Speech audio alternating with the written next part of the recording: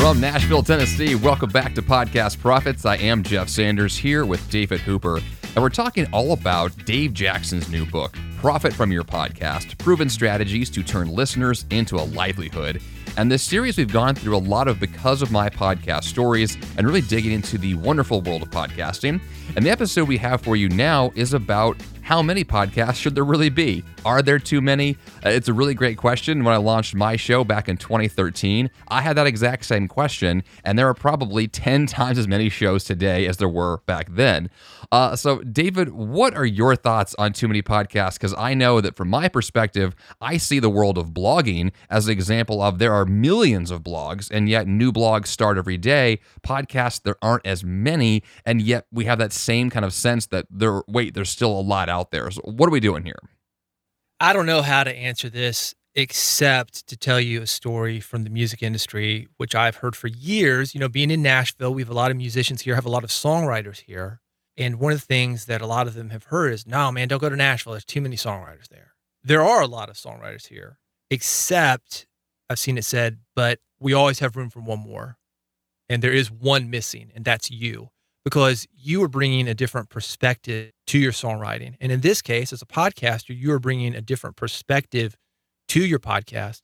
I'm curious about your experience, Jeff, because being in the time management and productivity space, that is a very popular topic. It is. You obviously saw that. What was your thought? Like, were you like, oh, what am I going to bring to the table? Or did you just jump in, not really thinking much of it? Because it's definitely worked out, and there's been some great things that have happened. You mentioned on the last episode, you've outlasted a lot of the guys who were there. Yeah, I think that there's a lot of truth to that. I know that when I was first getting started, I'll call it the world of personal development, I was following guys like Brian Tracy and Jim Rohn and Darren Hardy and some of these bigger names in the world of personal development. And a lot of them also specialize in productivity because those two things go hand in hand pretty well. And one of the questions that I had right off the bat, like everybody does, is with imposter syndrome, like, who am I to talk about these topics? And is there really enough room in the world for my voice as well? And I didn't really ask that question a whole lot because when I first got interested in these topics, I was very passionate about them. And I really just wanted to share my experience. That was my driving force when I first started. And as I progressed over the years, I began to realize that that is the thing that keeps my show, is my perspective, my thoughts, my experiences, my voice, which nobody else has. And I think the only real way to answer the question about is there enough room for one more show really depends on, do you want your voice to be out there in the world? And if you care about the topic and you care about what it is you're talking about, then yeah, there's plenty of space for that because people will always gravitate towards a new voice that resonates with them. Because the examples of guys like Brian Tracy and Jim Rohn, not everyone resonates with those guys and their perspective. And they may find my voice to be the one that they like better for whatever reason. Even if it's the exact same information, they still may want to get that from someone different. And so if the question is, are there too many shows? It's really a question of, do you care about what you're doing? And if so, then get your voice out there. For you, the differentiation could have been something like your age. You started in your 20s. Brian Tracy, Jim Rohn, they were way up there at the time you started. Because of that, they've lived more. You could argue, well, they've got different experiences. Well, maybe that's a positive, but maybe somebody coming in his 20s, he's experiencing it along with the listener. So you can learn together and they feel like more of a community. All these things are positives from where I stand. So if you're worried about not having the level of experience of other podcasters or other established authorities, don't. It can actually be something that helps you to get your audience, and they're going to develop with you. And then you'll be like Jeff, 7-something years later, you've outlasted them all. And you've become a different, newer genre that's even more popular than the old school genre that you came in with. It's interesting. There's a couple of points you just brought up. One is the idea that I'm still here, because there's a lot of podcasters who have the pod fade and they do a show for 3 or 4 weeks, 3 or 4 months, and then you never hear from them again. And so part of this is persistence. Part of this is outlasting other people. The other aspect is kind of the generational changes that take place. So my perspective on productivity is really based upon me as a millennial growing up in a technology world is going to be a different perspective than someone like Brian Tracy, who grew up a long time ago. Not that he's ancient, but there is an age gap there. And so because of that, every single person grows up in a different, environment, a different place in the world. You have a unique story to tell, and you have, whether you realize it or not, a unique take on what it is you're talking about. And once you can really hone in on your voice and really know what your value is and what you're bringing to the table, you can leverage that. You can lean on that. And then your audience will know you for what you bring. And then all of a sudden, you've carved out your own space. And then you definitely have a place to talk about these things. Let's talk about carving out your own space. When you start your podcast, it does not have to be perfect. It's going to change. Not might change. It's going to change as you change. And it should. We've got a clip here from Laura Click. She is also in Nashville, and she's got a great story on this. Let's play that. Hi, my name is Laura Click, and I am the host of the Make It Brave podcast. I originally wanted to start a podcast to promote my branding business, Blue Kite. My original idea was to interview social enterprises, which is my target market, and really talk about branding and marketing in that space. But as I started to look for names for the podcast, I kept coming up empty. And every name I developed was already taken. And it made me realize just how saturated that market, that industry, those podcasts were. And I wondered, do we really need another podcast about this? And do I really want to keep talking about branding and marketing only?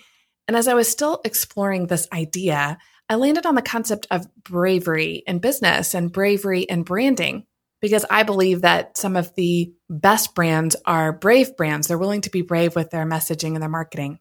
And as I landed on this idea of bravery, I realized that there was a whole lot more to it. I kind of started to think, what if I wanted to talk about more than just branding and marketing? What if I wanted to talk about more than just business?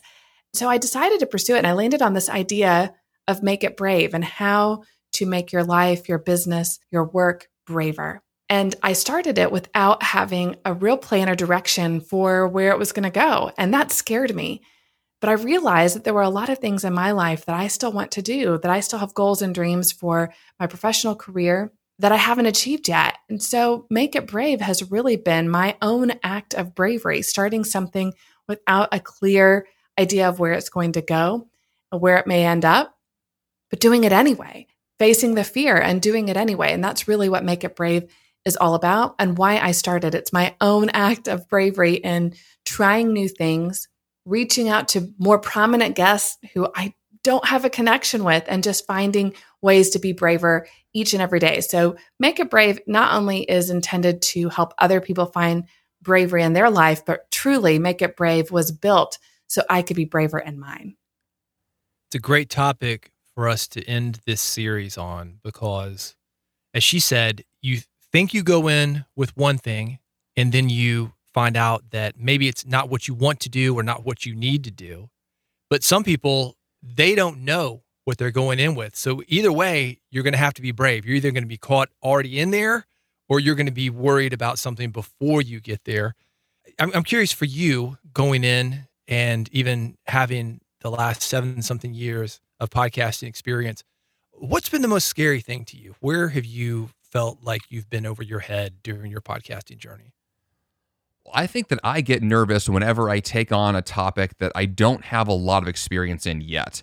So one of the things that I do intentionally is I take on new topics. I try to push my own boundaries to learn about new things and to explore those new arenas. But I don't want my show to be just Jeff Sanders rambling or guessing about a topic. I want to make sure that when I'm discussing something, I have some sense of authority because I've already thought this through. So the real onus is on me to do my homework, to read the books, to watch the movies, to talk to the people. So oftentimes what I'll do to make that entry into a new arena easier is I'll interview an expert on the topic first, and then I will discuss the topic with my own thoughts down the road. And so I also will blog about it. I'll try to find other ways to explore it, because what I don't want to do is just try to fake it or make things up. I still want to be an authoritative figure, but I also want to be able to stretch my own wings here and try new things. And so there's a fine line between those that I'm always trying to balance. But if I allow myself the chance to have a little more freedom and try new stuff, well, that's what allows the podcast to evolve.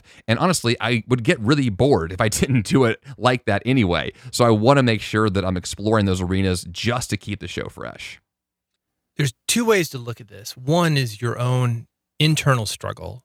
For example, do you personally feel that you deserve to be on your show? But on the other hand, there are those external things like listeners, critiques, things coming from outside of you, and they're sharing whether they think you deserve to be on your show as well. Let's talk about negative reviews. Speaking of bravery, because you're going to get feedback when you do a podcast. And with somebody reaching as many people as you do, Jeff, I know you've gotten a lot of feedback. What are your thoughts on that? And how do you deal with the people that give you less than positive reviews, maybe even mean reviews? Well, I think that negative reviews affect all of us in so many interesting ways. One of them I've heard before is that we might get 1,000 5-star reviews, but that 1 star just burns our bridges. It just makes us so frustrated. And it's just so true. It's really hard for us to really lean on the fact that most of our listeners love us and they stick around for us. But that one guy and that one comment just won't go away. And I feel like, yes, we're all going to get those. And you have to be at a point where you can accept the reality that when you attract people to your show, some of them are not a good fit. And I'm not going to spend a lot of mental energy focusing on those who aren't a great fit. I want to give my value to those who are my core listeners, my core followers, and I want to listen to them. I want their feedback. I don't really care about those on the fringe or those who are not a good fit. I really just want to lean on the people that are the best for my show. And when that is my focus, well, then negative reviews will come and go, but I can't let that dictate how I move forward. Do you read your own reviews? All the time. I love them. See, I've got a different philosophy on that. And this is something that, again, coming from the music industry, to don't read your press, especially your own. And I also feel very similar about reviews because I feel that when it comes to influencing us as podcasters, I think reviews, they can influence us. And maybe this is positive or maybe not if we get all great reviews. But then we start to believe our own hype. And if we get negative reviews, sometimes we maybe soften our message or don't speak what we need to speak because of a review. We pull punches. And that's something that's concerning to me. Now, with that said, I think that feedback is very helpful. And I think it's important to listen to feedback. But you really need to consider when you're taking feedback as a podcaster or in any other creative endeavor, do these people have authority? Do they know what they're talking about? Because some people are just random people. And it's easy from my experience, if one of those people gives you a negative review, to spend way too much time about it, to spend way too much time on it, like you're talking about, Jeff. I think we need to maybe look deeper into those negative reviews and saying, does this person have a valid reason for saying this? And if they do, listen to them. If they don't, move forward. But it's easier said than done for me and you, it sounds like. One of the first reviews that I got that was a 1-star on my podcast was someone who was ranting about a very specific, like really tiny topic that I brought up, and they were upset that I mentioned it at all. And part of me was kind of, mad at this 1-star review. The other part of me said, well, what if I leaned on that more? What if I brought out more of that? So it's kind of firing me up to actually not to get back at this guy personally, but really to say, what if there is something intriguing about this comment that I could actually leverage in future content? So I think that you can learn from these negative reviews and you can use them to your advantage. You don't necessarily need to let it get to you, but yeah, there is a lesson to be learned in a lot of cases there. Well, it gets a reaction. And I'm not saying that you're trying to get reaction or trying to cause controversy, but there is something very powerful as a podcaster when you're going to move somebody. Sometimes you're moving them towards you, sometimes you're moving them away from you.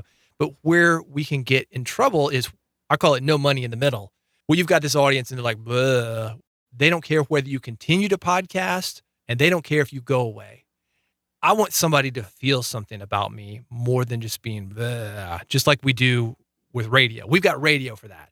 But podcasting, I want people to love me or hate me, not in the middle. Well, the best part about this whole idea of having too many podcasts, I think also speaks to the idea that because there are so many shows, there can be a lot of niches and there can be a lot of opinions, and you can draw your line in the sand and say, for my show, here's what I believe, here's what I care about, here's my position on these topics, and then your listeners will follow you because they say, yes, I also agree with that. I want to hear more of that. Or they can say, like with David, you're a great example of this, I want to hear someone's authentic voice that's not intentionally being muddied. I want to hear your your real opinion. I don't want to hear your PC answer that's going to go on national television. I want to hear your actual thoughts. And podcasting is so personal, you can do that, and your listeners will trust you more because of that. Let's get real for a second on that. I believe that anytime you are in a room with another person or anytime you are in a room with a microphone, your message is going to be changed. So I think we need to keep that in mind, that we can try to be authentic, and I think it's something great to strive for, but we are always performing when there's another person in the room or when there's a microphone in front of us. I'm not quite sure of the balance of that. I wish we could wrap this thing up saying, yeah, here's what to do. I think what I would say to a podcaster who's either established or just getting started, though, is just do the best you can. Press stop on the tape player after you've published your episode and think to yourself, I've done the best I can with what I've got. And understand that you're probably going to go back in a month, a year, somewhere down the line and think that I could have done better, but you didn't. You did the best that you could at the time. And I think we're always striving as podcasters, or we should be striving as podcasters, to do better, to spread that authentic message, to try to get there. I don't think we're actually going to, but I don't think we should stop trying to have that authentic connection with people, for example. That's what's going to do it. Any thoughts on that, Jeff? Well, being authentic is also an evolution. So let's just say, for example, that my first episode went live 10 years ago. Well, I'm a different person today than I was 10 years ago. I'm probably a different Jeff Sanders than I was 10 minutes ago. And so if my opinions are going to change, I'm going to evolve.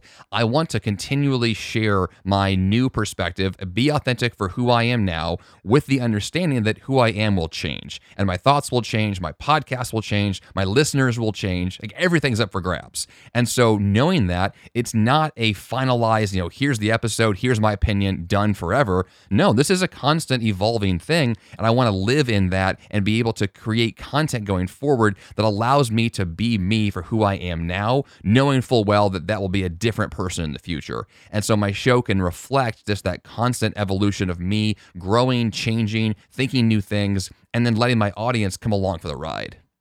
I think that's the beauty of podcasting. Once it's out there, but you can always remove it or try to. And you can always move forward. This is not something that's in stone, and your podcast really is a living document of who you are as a person, where the world is, where you want the world to be, and who you want to be. So I love that aspect of it. I don't think that it's precious. I think it's one of those things that, like I said, you're not going to get in there and mess it up, and you're not going to get it right either. And knowing that gives you a lot of freedom.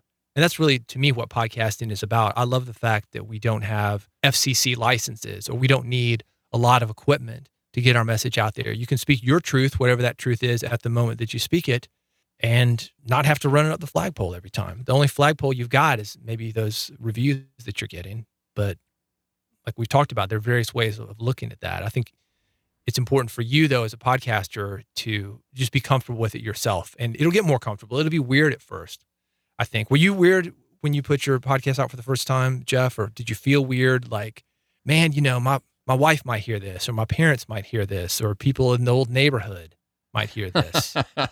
Well, I think that number one, yes, I felt that at the beginning, but number two, I still feel that now. Like, every time that I hit record on anything, there's always that sense of who's listening to this, like who's out there. I think that part of it is that reality that because this is a global brand, every podcast that's what it is, a global brand of you and what you're producing. Everyone could hear this, and that's not a bad thing. It just means that, in the back of your mind, there is this thought that I want to be me, but I also want to understand that, like, there are listeners. Real human beings will hear this, and so I'm not speaking to a blank wall, even though at the moment that's what I'm doing. Actual human beings will hear this, and I want to still be me, knowing it's like a one-on-one conversation in that sense. Yeah, and I'm glad you said that, because sometimes I think that we don't realize how powerful what we've got in front of us is. Sometimes it is a blank wall, but there's a microphone in between you and that blank wall, and this message can go out. So you really can do a lot. The book, Profit from Your Podcast, Proven Strategies to Turn Listeners into a Livelihood. It's not just about making money. It is about making impact. And that's one of the things that we tried to show here on this series, that there's a payoff And then there's the secondary payoff. There's that impact. There's doing things like going to the Iditarod. There's doing things like getting speaking gigs and being able to share that message and share community with people and share influence and share things that are important to you and connect with other people with those same things being important to them as well.